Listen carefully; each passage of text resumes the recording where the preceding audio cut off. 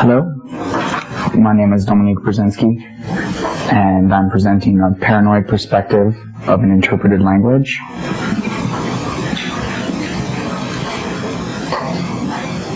Bear with me for a second while I make sure I can hear the interpreters.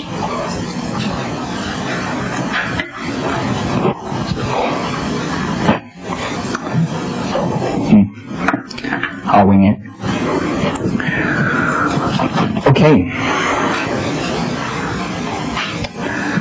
So the goals of this presentation are to review some vulnerabilities in an interpreted language, to understand what vulnerabilities in a high-level language look like, as well as to understand that just because you use a high-level interpreted language doesn't mean that you're immune from security problems. And I think contrary to what a lot of developers believe, the security problems aren't constrained to certain things like logic errors.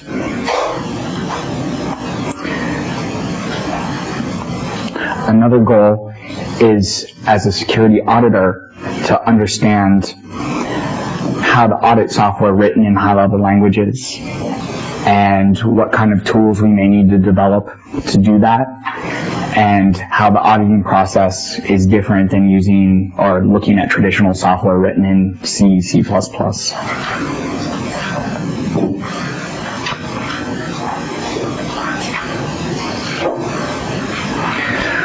I'm going to define high-level programming languages, and this is not a strict definition.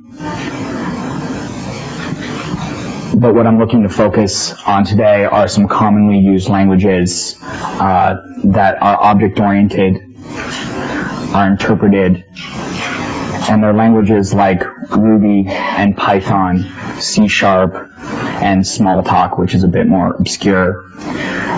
But from an abstract level, these issues apply to other languages like Perl, and though they don't have necessarily some of the same issues with object orientation.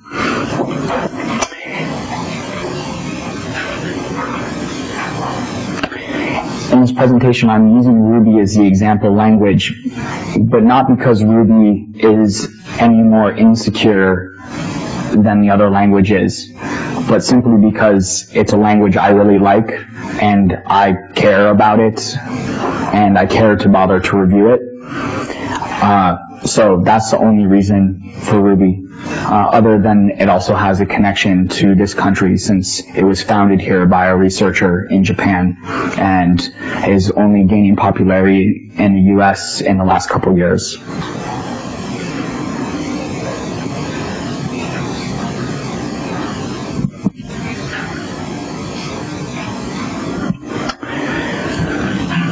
So, when using an interpreted language, developers don't have to worry about direct memory manipulation and buffer overflows that can be associated with memory manipulation and errors.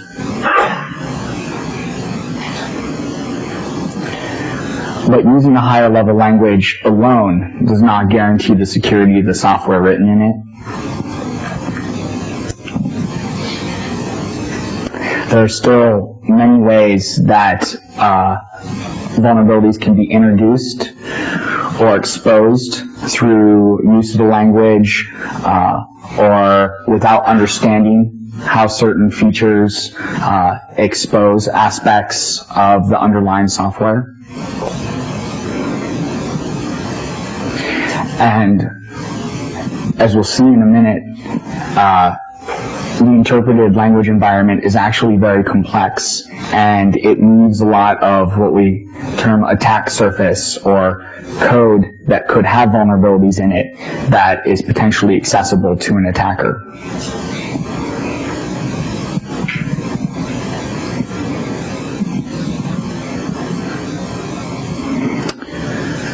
So, the interpreter is actually a complex piece of software.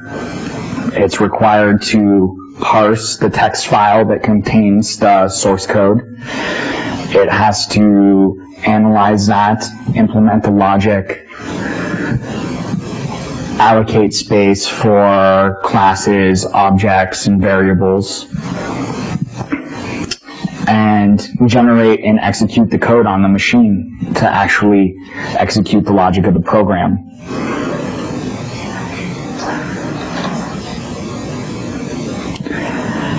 It's most common for interpreters to be written in C for performance reasons, and that it's a very well understood language. Though it's not impossible to write an interpreter in other languages, and even in some cases, write the interpreter in the language that it's interpreting. And there is a current project to do that for Ruby.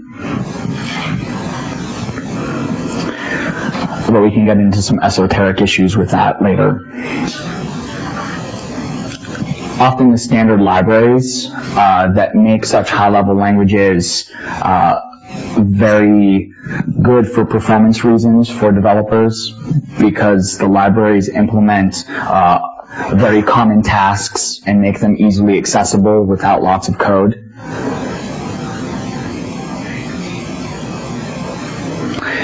But most of those libraries are also written in C, and therefore they're not immune from the standard vulnerabilities like buffer overflows that exist in much C code.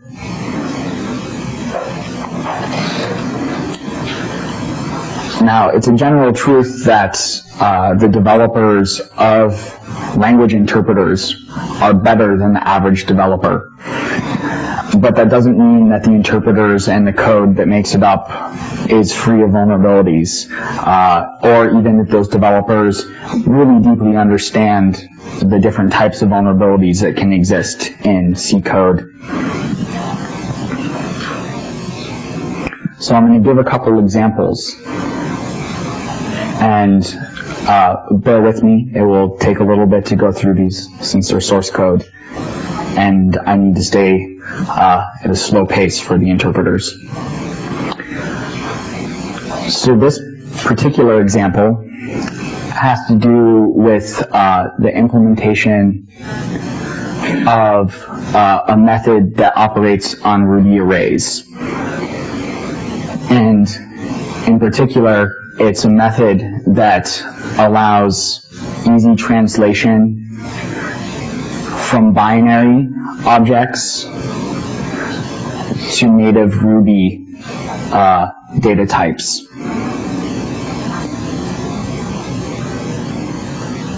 So it's very complicated code in some ways that has to do a lot of parsing and translation between data.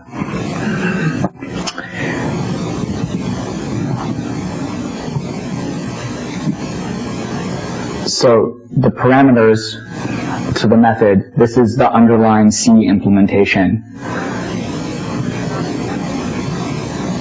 So str, the first variable, is the format string for the pack operation. Char_s is the data, and len, L-E-N, is the length. The very first thing the code does is attempts to allocate memory for the result of the operation.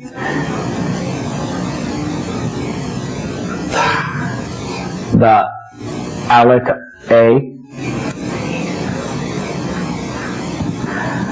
allocates space on the stack, and it allocates space that is len times 4 divided by 3 plus 6. In the 32-bit address space, right here, if len is greater than 1 gigabyte,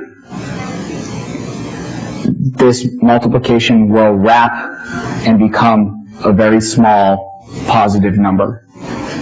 This is treated as an unsigned value. So once this right here is a small value, it can still be divided by 3, and it can still have 6 added to it. But what you end up with is a specified length that was very long, but an allocated buffer that was very short.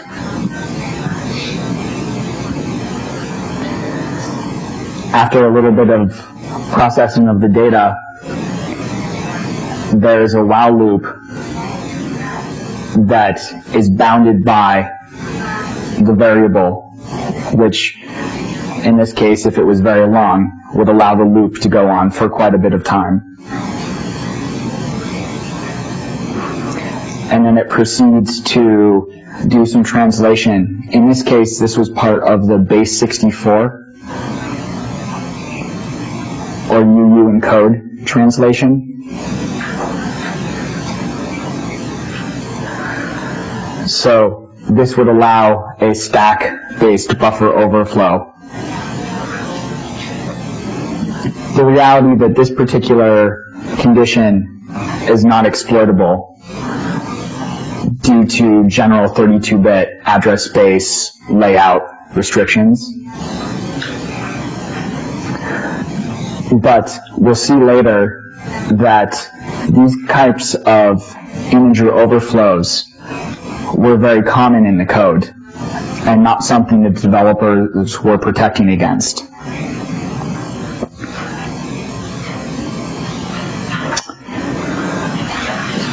So this example is also on part of the array implementation.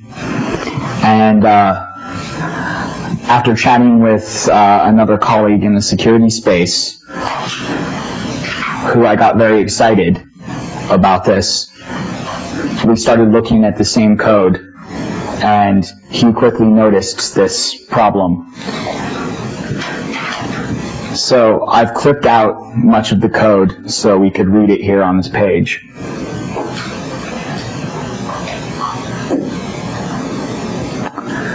But we can see that, again, this lang, it actually comes from an argument that's passed to the method.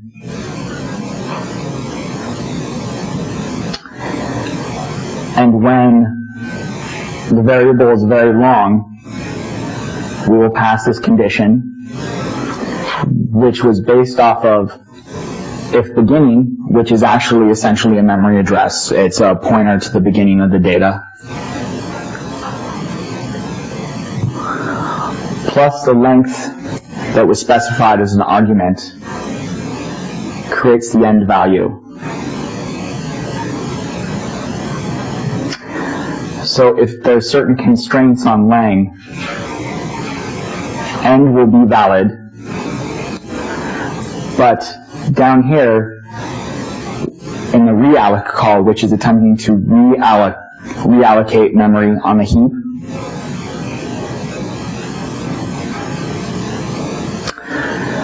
realloc actually calculates the size by taking the size of this, which most commonly is 4 bytes, and multiplying it by end,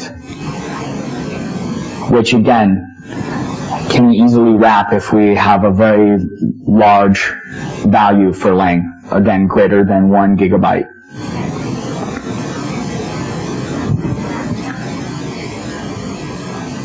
This will cause the actual memory for the array to be very small,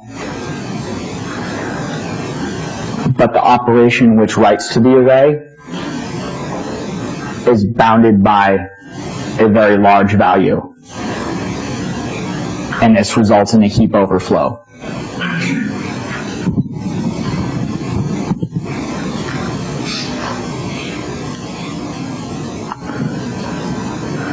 So I'll get a bit more into why that matters and some of the attack vectors, but unlike a standard command line program like setuid or even a network server,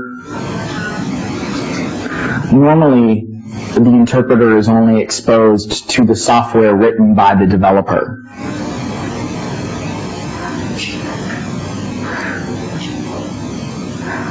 But not always. Sometimes source code may be derived dynamically by input, or a sandbox model might be used to allow less trusted code to run in the environment. And using something like this previous issue, it might be possible for an attacker to break out of the sandbox and execute arbitrary code as the privilege of the interpreter or the piece of software that was running. So lesson 1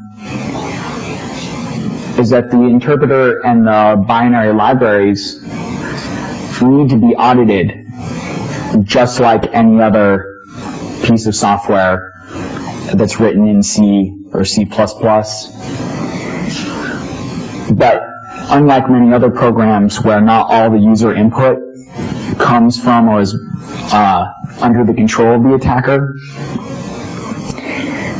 in this case, all the code could potentially come from an attacker, or you can't constrain it that way. So you need to look at every operation that can be touched by the source code, or an operation that the developer directs the interpreter to do.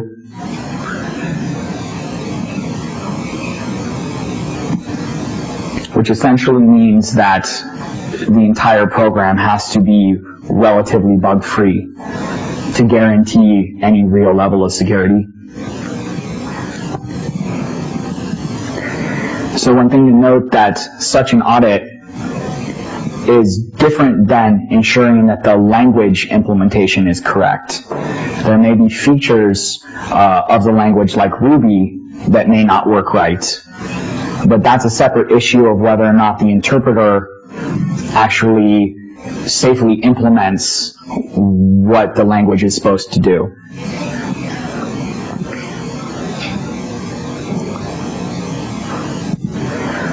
So this next example is of a language feature that was not implemented correctly, and the ability to bypass that. Ruby implements data tainting, which essentially marks data that's derived from user input.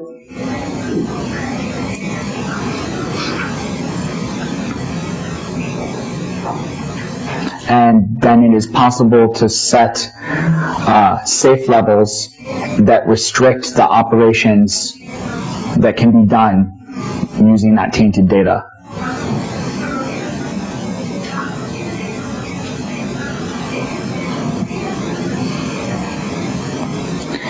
So it's commonly thought that a safe way to sandbox untrusted code in Ruby is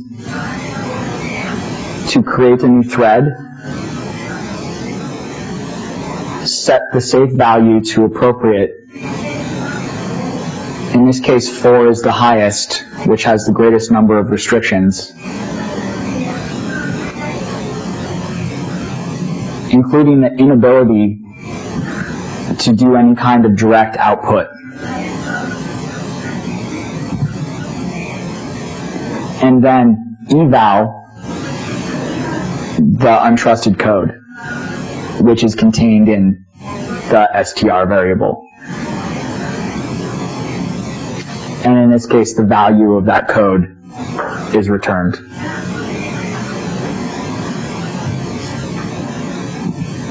This example script then tries to do a direct output operation, and then we'll see that a security error is thrown.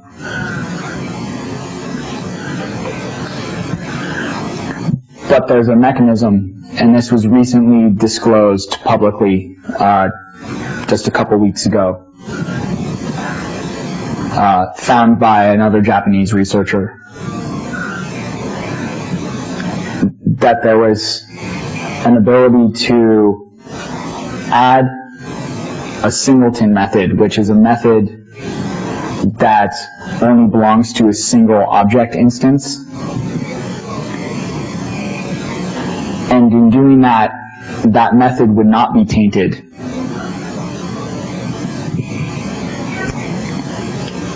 And in this example, the 2s method, which translates the object to a printable string, was overwritten so that when the object was printed, it would actually be able to do direct output, which would normally violate the security model.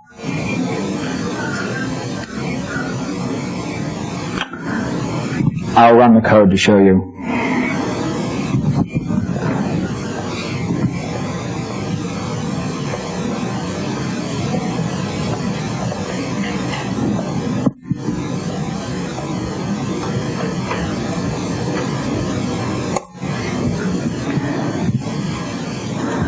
So the first case in the code,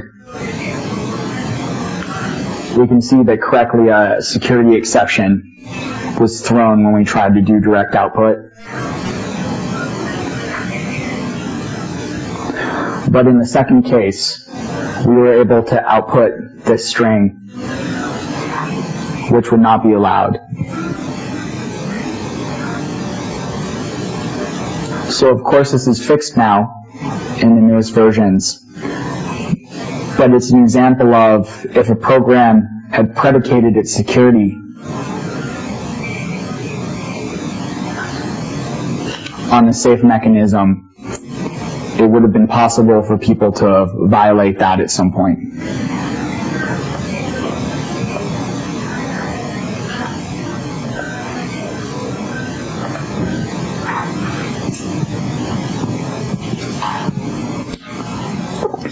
So lesson 2 is that execution restrictions within a language are a good thing, but they're very, very difficult to implement. In particular, you have to make sure that it is mathematically not possible to do the same semantic meaning in code as the one that you're restricting. And given that programming languages often allow you to implement anything, and in dynamic languages, you can often change the behavior of the language, then this becomes very hard to do correctly and with any kind of assurance that there's no way around the mechanism. So I like using such restriction methods, but I would not suggest that a security model or the security of a particular application be predicated on not working.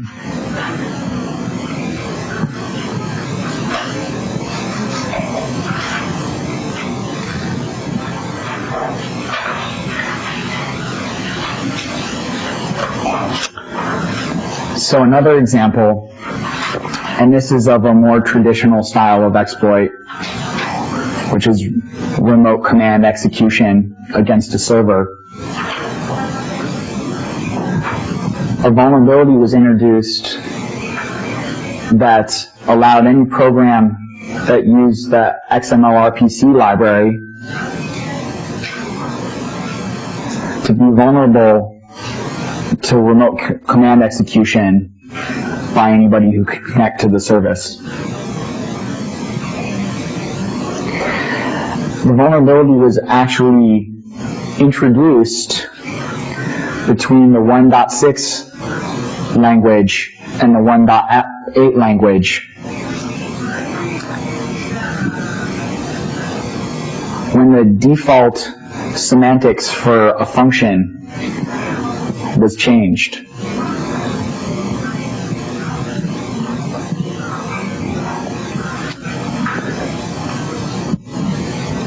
The fix, this is the actual patch, was to call this method public instance methods with a false parameter.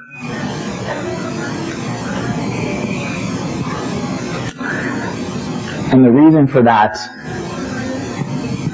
was that originally this method only returned the list of methods for the current class, but not for any ancestors of that class that it inherited from. And it changed to a default of including all ancestors.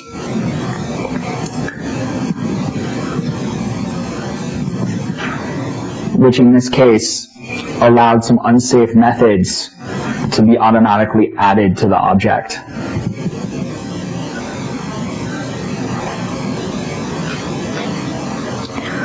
So I want to take a second to iterate that we are seeing vulnerabilities at very different levels in the language. Some from very low in the interpreter that have to do with standard memory management and handling and integer calculations, all the way up to vulnerabilities that are very specific to particular classes in the language and are very high level.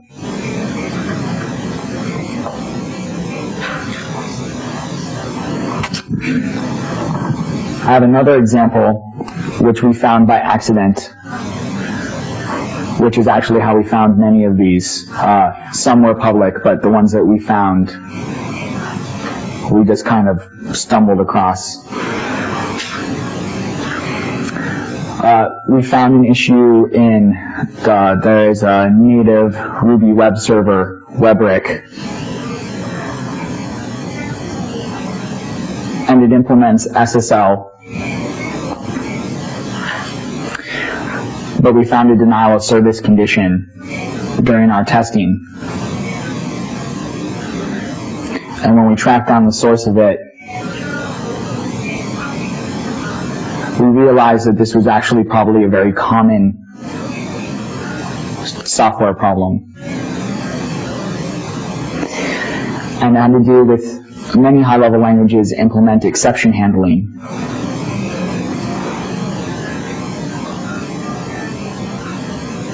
Which is a very powerful feature, but sometimes it changes the control path of the program.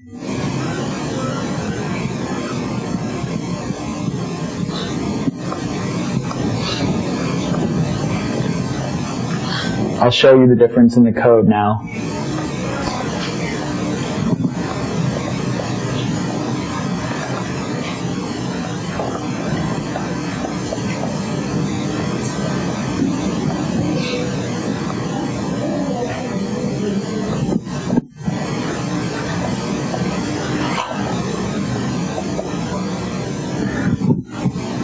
On your left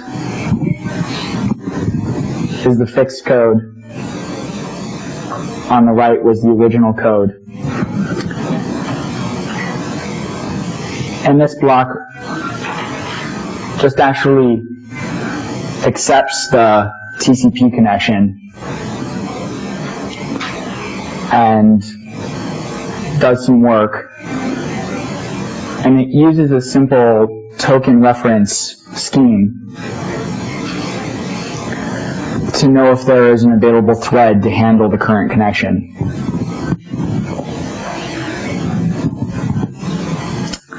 What the developer didn't realize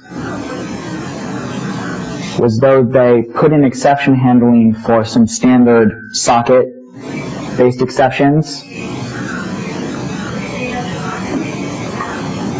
that the SSL library actually too created exceptions if a handshake was terminated prematurely.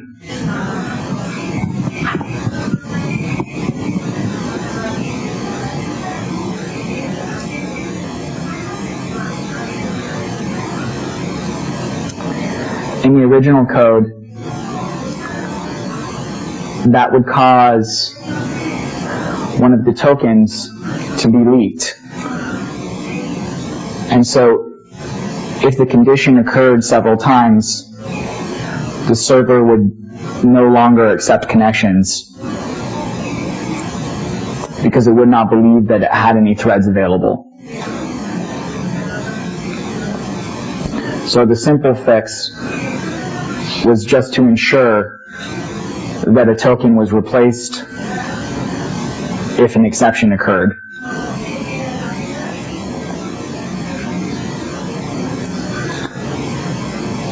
But we're sure that there are probably many other security vulnerabilities present, not just denial of services, that are the result of very generic exception handlers and the developer not being aware that an underlying library that they're using in their code might cast an exception and cause the control flow of their program to change.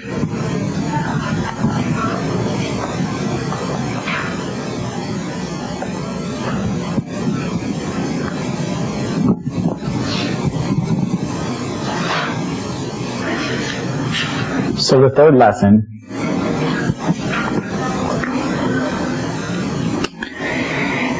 is that building on other code, whether it is provided by another developer in your group or through a standard library or through standard object-oriented programming practices, is good for many reasons, but it also can be a great source of security problems. The real issue is that the ancestor classes, where the inheritance comes from, or the library itself, may include code or methods that is not suitable and unsafe for your application. And though the code works under the normal case, it may also do a lot more than the developer intended it, including something that might be unsafe.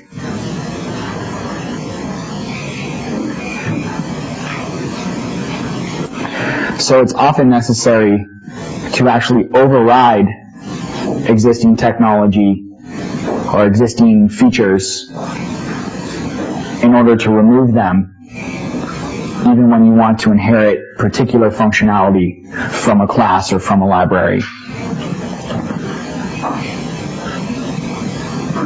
And as we saw in the previous example, also understanding their exception model and when errors can happen and what the expected results of a method call will be. And often developers just don't take enough time to really understand those constraints. And so we see the inclusion of unsafe code by accident.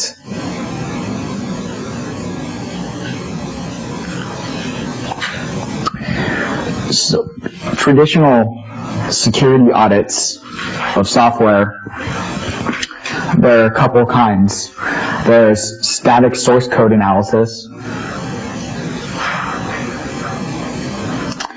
which is just simply looking at the source code of the program as text and looking for common API calls or code constructs that are possibly unsafe. An example of that may be looking for stir copy in a C program. But in interpreted and dynamic languages, the code may actually change itself on execution based off of its execution environment or off of user input. So examples of that might be a class that is designed to wrap a database table, and when a new column is defined in the table, to automatically add methods that allow access and setting of values in that column. Or something that might be much more obscure. But it is often very difficult to tell how code might actually be changed and what input might cause changes in the code if the developer has used a large amount of what's called reflective programming, which is simply the ability for a program to look at its own structure and modify it dynamically while the program's executing.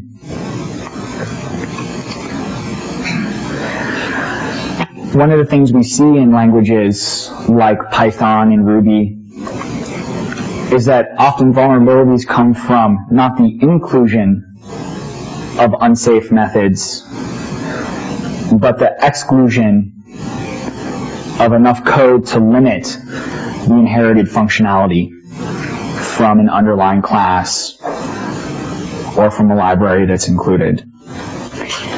Which means that it's very hard to do things like grep because you're looking for something that's not there. And unless you know that a particular method should in the general case be called with a given set of parameters, you won't find things like this easily through standard text searching. And if you think what some static source code analysis tools would partially execute the program, i.e. parse the source code and get the lexical tree and look for certain things or certain constructs in it. But if you think about an interpreted language, you're most of the way to executing it at that point. And so it is still useful, but often more complicated still. On the plus side, interpreted languages tend to have more functional density. And so that means per 1,000 lines of code, you can do much more. And usually applications then are much shorter or much smaller when you look at how much source code is involved.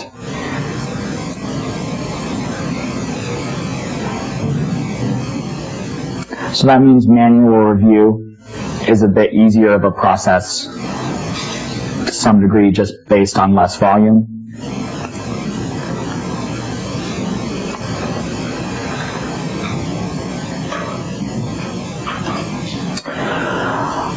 But there is hope for some automated analysis,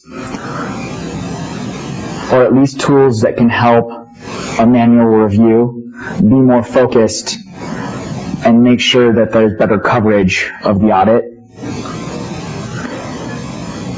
And I'll go over a very brief example of that at the end.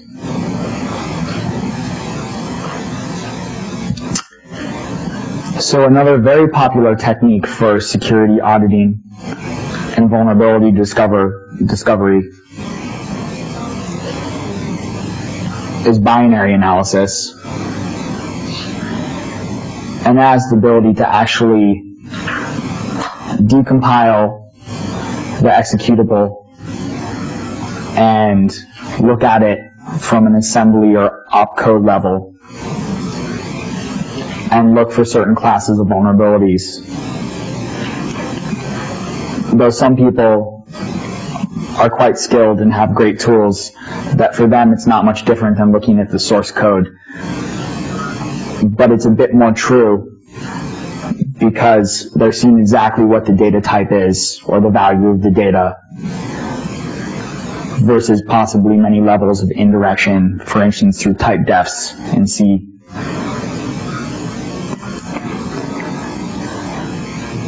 But in an interpreted program, there is no binary associated with it other than the binary of the interpreter itself.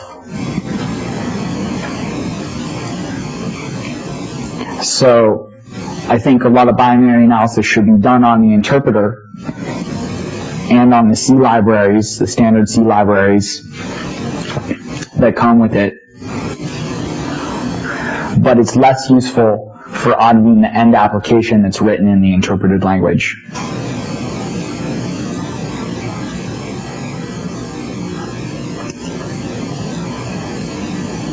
I was speaking with David Maynor last night about this presentation, and he did bring up an interesting idea that would allow some level of binary analysis,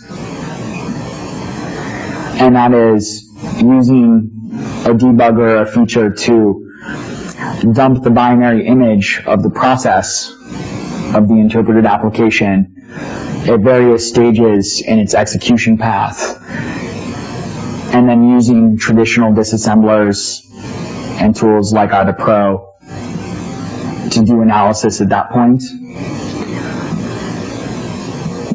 But that may be a lot of work because you have to capture dumps at many different places in the execution path because certain kinds of objects might not be created at certain points in the execution. And so it is a potentially good idea, but we don't really have a good concept of whether or not it'll actually be very useful or in what cases it will be.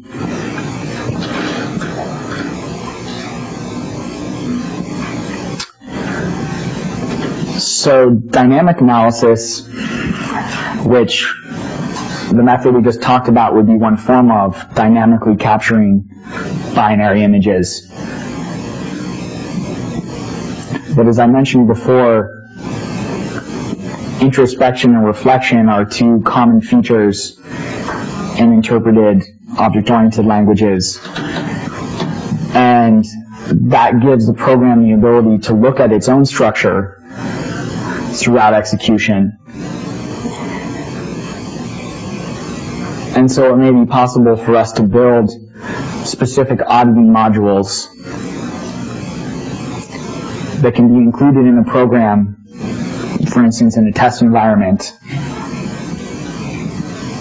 and generate much output that would be useful for the security auditor to constrain their audit to the things that are actually used by the program and get a sense of how the program is using them dynamically and whether or not objects or classes are being extended throughout the execution or whether or not they're staying fixed to how they're defined in the source code. So there's some examples of these kinds of tools actually are useful to developers in general, but modifications of them may be quite useful for security auditors.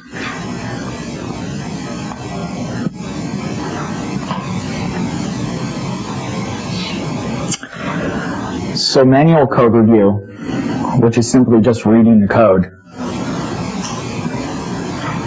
is probably one of the best ways currently to evaluate the security of an application written in interpreted language. But the trick is actually understanding what should be in scope of the review.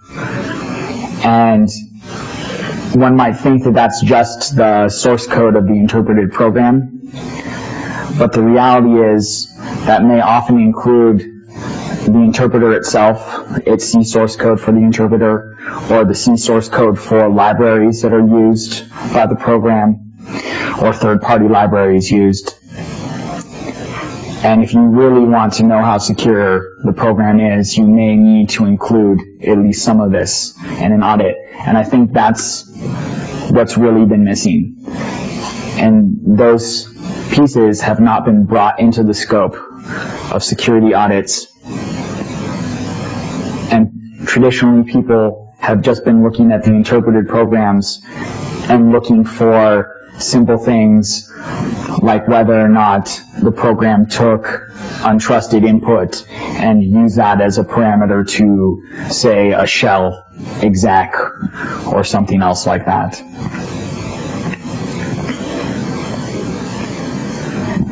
So, as we talked about with the dynamic tools, that can really help determine what libraries are used, what classes are used, and then while you're reading the source code, you can understand if the program is using a lot of reflective programming to dynamically change itself.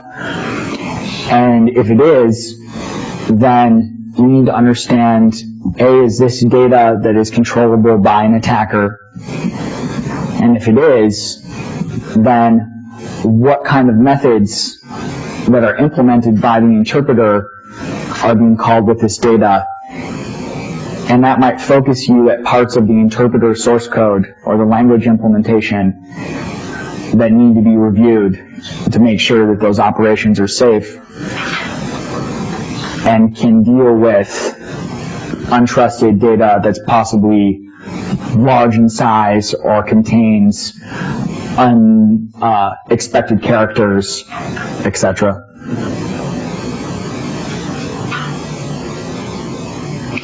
An example of that, if we go back, would be, for instance, in the heap overflow case, that was using the array.fill method.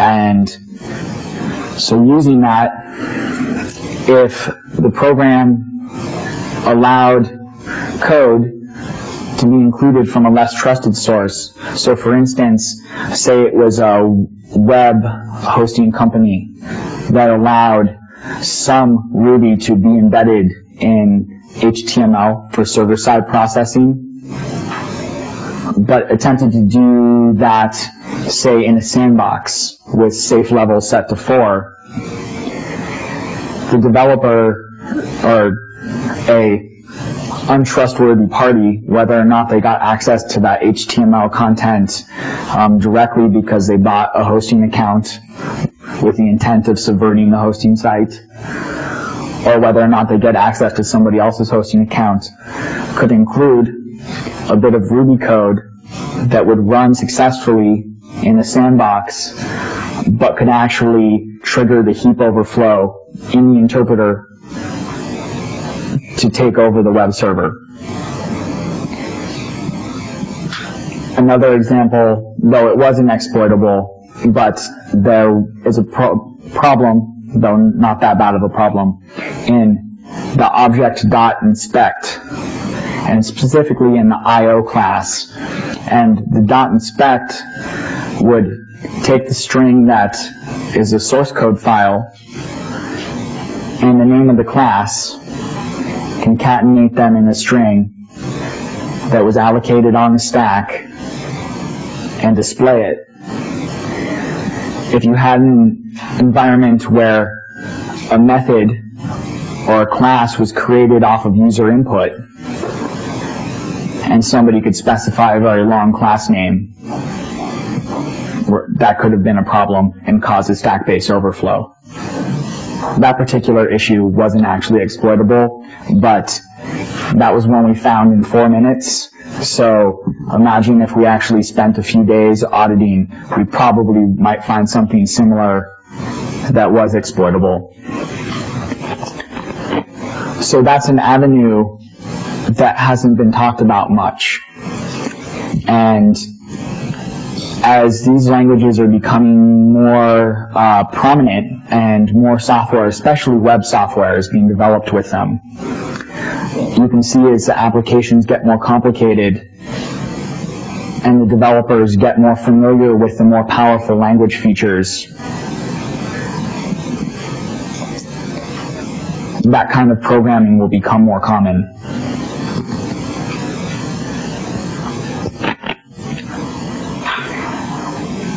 As I mentioned a bit before, there are pitfalls with inheritance. And one of the great things about Ruby or Python is that you have tremendous sets of classes that create very rich objects that are easy to inherit a tremendous amount of functionality from. But with that functionality may come functionality that you do not need, or possibly that you really do not want, based off of the security constraints of your program. So in reality, though 3 lines of code, overriding a class or inheriting from a class and overriding a couple methods may give you a solution to your problem, it's quite possible it doesn't do it safely. So unfortunately, it means the developer needs to be aware and review the functionality in the inheritance hierarchy to see what kinds of methods they should override and exclude from their desired class, and what class variables and constants and things like that need to be set to safe values. And so unfortunately, though you can solve the problem in 3 lines of code, it may take another 30 to do it safely in a robust application.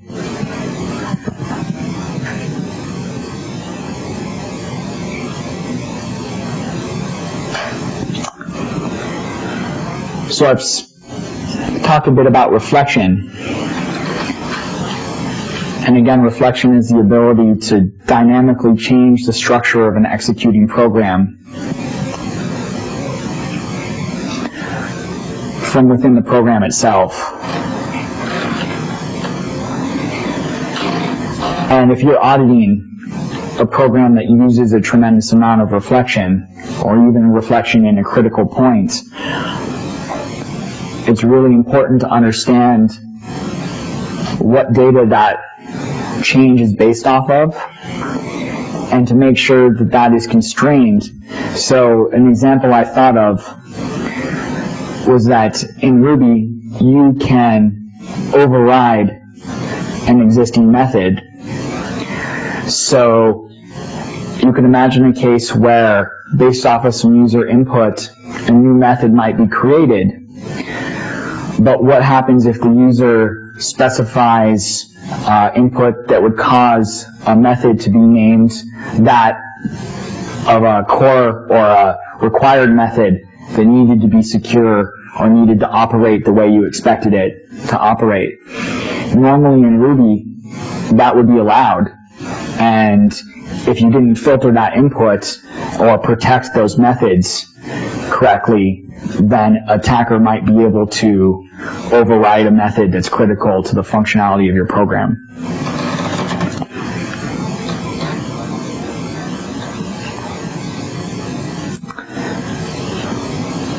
Another part of reflection is that, again, parts of the interpreter that would normally not be exposed to the end user. Normally the end user is just exposed to the functionality of the program, but the end user does not specify the source code that's being interpreted by the user, or by the interpreter.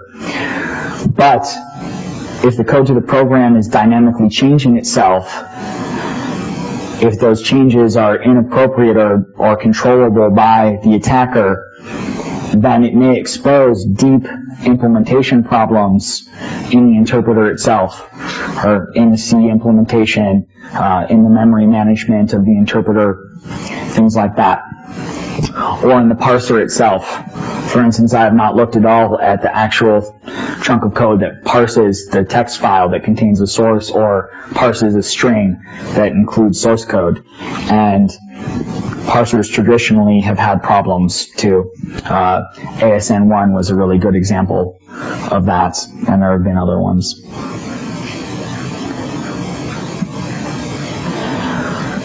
So another issue is, as we talked about, sandboxes for untrusted code. And though there's a mechanism that looks very nice to do it in Ruby, and Perl has a similar one called safe, most languages actually of this class do have some mechanism, or you can implement some mechanism to limit what untrusted or less trusted code can do. If you're going to do that and use that as the basis of the security of your application, then you need to know that the language implementation of the features that do the sandboxing are correct, and that the interpreter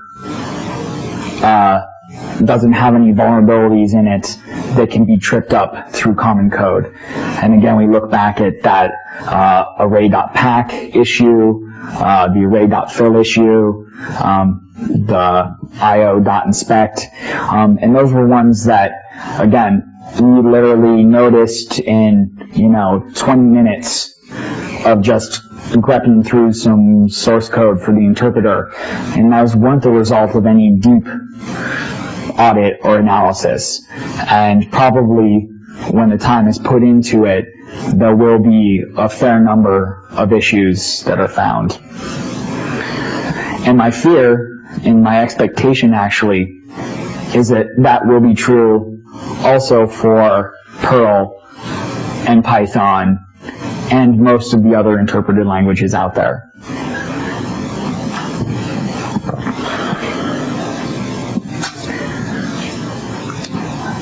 So, what does this all mean? It means programs written in all languages can have exploitable problems, and that languages written, or programs written in higher level languages, are not constrained to only logic errors. That was a common thought with Java, for instance, that you no longer had buffer overflows, but people could still make logic flaws. And a matter of fact, there's been a move in the, vulnerability research domain to look for more application and logic level flaws and less for buffer overflows, because on some platforms at least there are memory protections to stop or mitigate buffer overflows. But the reality is that in Java 2, I'm sure the vulnerabilities are not just constrained to that. But in the common case, the program may not be vulnerable because the program just simply does some fairly simple things. But in larger business applications or more complicated applications, more advanced programming techniques might be used that could actually expose deeper problems in the interpreter.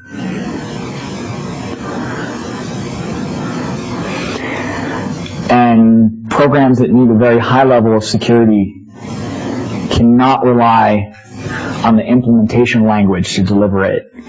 Just because your program is written in Java or written in Ruby does not inherently guarantee that large classes of security vulnerabilities are not present. What does help is correct architecture, thorough review, thorough understanding from the developer's part of classes and libraries that they're using and the semantics of those, and programming strategies that mitigate the exposure if a component is compromised, as well as OS level protections, for instance, on memory, for instance, OpenBSD with non-executable stacks and randomized address spaces. Those things also help. So to to get a secured program, you're looking at a combination of design, development, execution platform, and you just can't rely on one mechanism alone. Another issue is that we need much better analysis tools in the security community as a security professional or a developer that has a security focus in an organization to help us audit programs that aren't traditionally compiled to binaries or aren't written in the very common languages that people have created tools for understand well.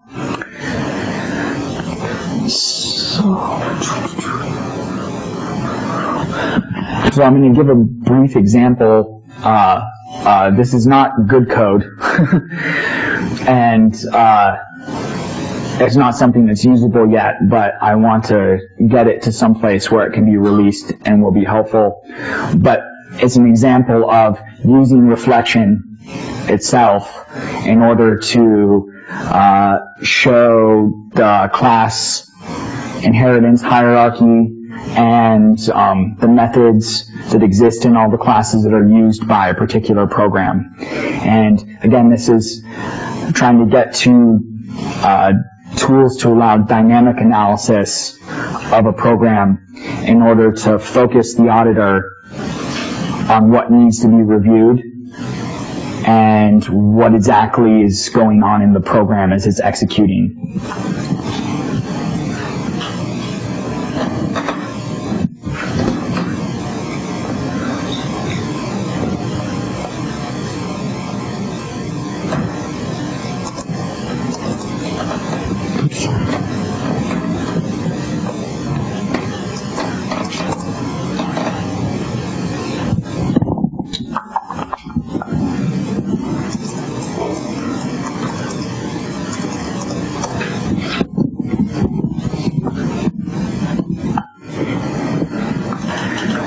So this Ruby, how many of you are familiar with Ruby? Anybody? It's a great language, by the way. But here's an example, and something similar can be done in other languages. And this short program just creates a global variable that's an array. There is a class, and matter of fact, all classes are inherited from class. And simply what this is doing is extending class, and it's simply changing the name of the original new, which is a function that's the initializer for a class. Then it's creating a new initializer that calls the original one, and then looks at the object that it gets back, figuring out what class it is, and then calling a call that gets all the ancestors, so all the inherited classes, and putting that in the array. And then when the program exits, this is just a trap to catch the exit, it loops through all the classes it's seen, it puts the name of the class, it puts out the list of the ancestors, and then it lists all the public methods, all the protected methods, all the private methods, singleton methods, which are methods that are added specifically to an object,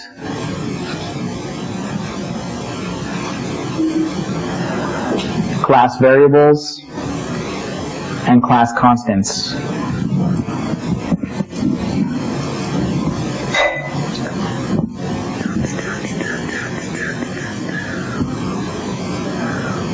What did I name that? So this is a very simple program that just actually creates a new class that inherits from the string class and then creates an object, does some stuff with the object, puts a value into it, and prints it. But right up here, what we're actually doing is requiring or including the code from that program we just saw. So while this program executes, it'll actually be instrumented by the audit code.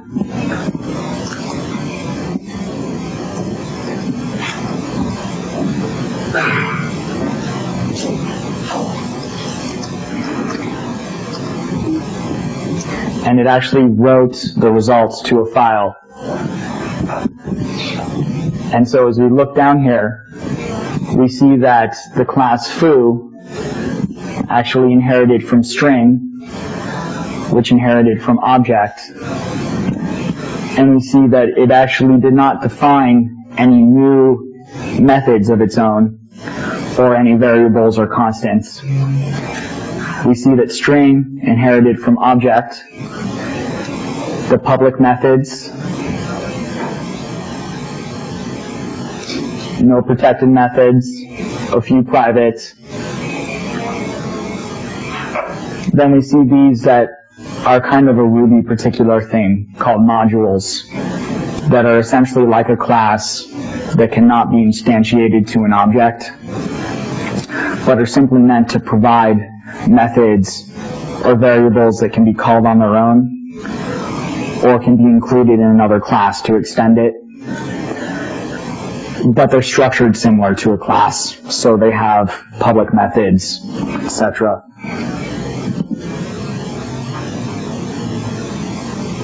And we can see the base class object here,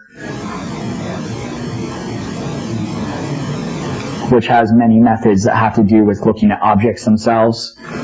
And then also kernel, which is also a base module that every object gets. And we can see in it that, hold on, let me find, where is it? Oh, maybe it's up.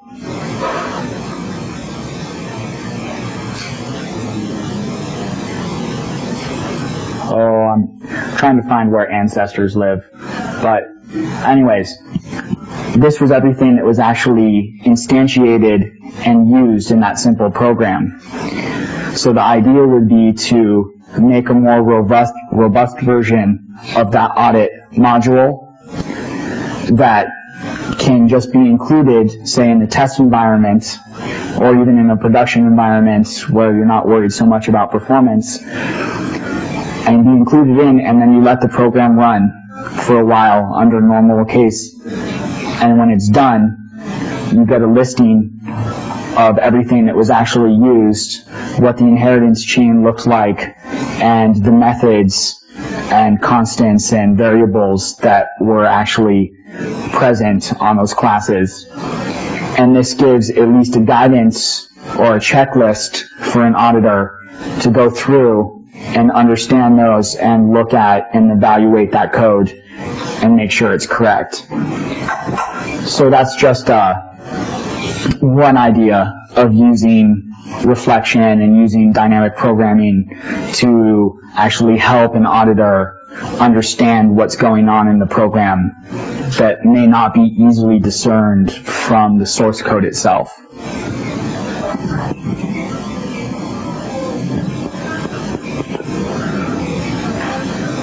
That concludes my slides. Does anybody have any questions?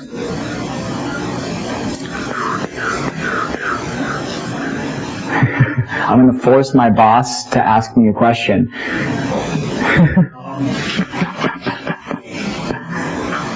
So now that you've played around with Perl and Ruby, and I don't know if you've played around with PHP or others, your sense of which ones are most convenient to develop in and offer maybe the most inherent security. Some developers on one project are maybe more competent than developers on another project. And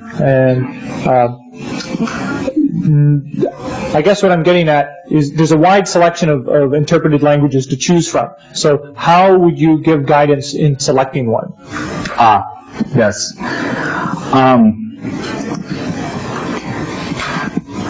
There are a lot of variables. Some languages, like Perl, have had a lot of development work and have been very popular. So a lot of people have contributed to that project, and it's fairly mature. I've not actually looked at the code of that yet, but given our experience in the security industry and our experience with when and how many vulnerabilities are present, I can't fathom that there aren't vulnerabilities in the Perl interpreter as there are in other interpreters. But like anything else, most of these languages are open source or have an open development community. So one aspect is how well does that community respond to bugs, and how well do they fix them? And then two would be, is there anybody in that community that's actively doing security assessment of libraries and of the interpreter? I'm hoping that the Ruby community has been good about fixing bugs quickly,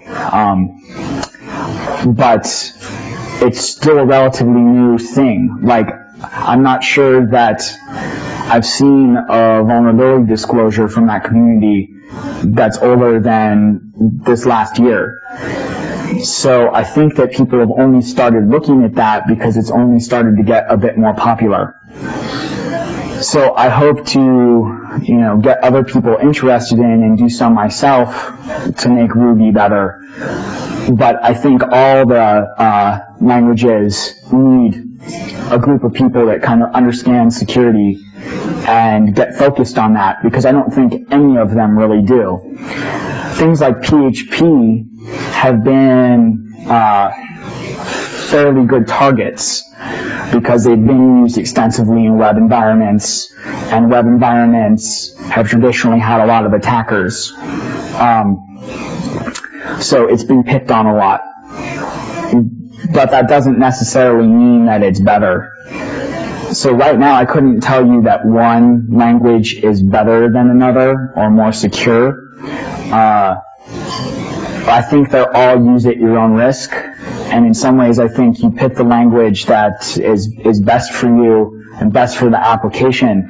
But at this point, if the application needs very high security, I think it's going to be up to you to spend some time doing some review of that. And I'd like to see that, because I'd like to see them all get better, because there are a lot of developers who aren't aware of these issues but are still writing important applications. So in some ways, this is a call to arms to get those of us in the security industry who are interested in programming or do security audit work to spend some time with whatever our favorite language or development environment is and start taking a look at it.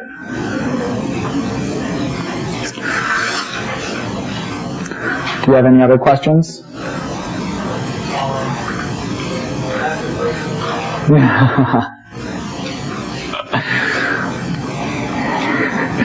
He throws his hands up. Okay, well, thank you very much. Oh, just a follow-up. Oh. Which is when it comes time to debug. Yes. Debug one of these programs from a security standpoint. Yes. Is it any easier then to figure out what went wrong? Any have better instrumentation or better logging or better, say, a traditional C or... Yes. Yeah, in general, these languages do have much better instrumentation. In the way they're written, oftentimes when a problem happens, they give a whole stack backtrace of function calls and even lines within the source code of where the issue happens. It may not be true in all cases if somebody finds a very deep bug in the interpreter, but an example, even a small example, was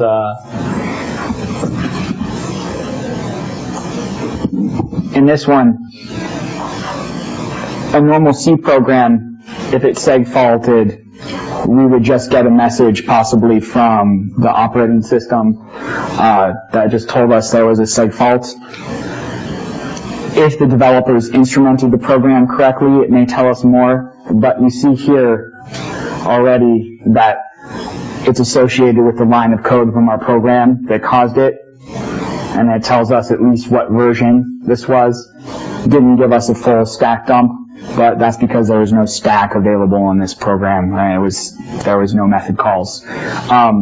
So if we were logging the output of this, say it was a network server, it may be much easier to notice when things go wrong or if somebody is trying to exploit a bug, and we may get much more focused in on exactly where it's happening. And it's true just as a general debugging thing. I have an application that runs all the time, and when it's had bugs, I don't think that there's been a bug that's taken, more than an hour, but usually they're 5-minute fixes, and that's never true with C for the most part.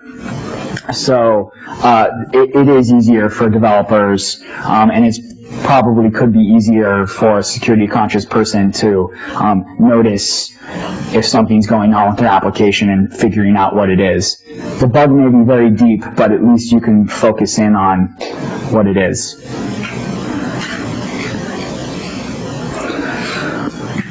Thank you very much.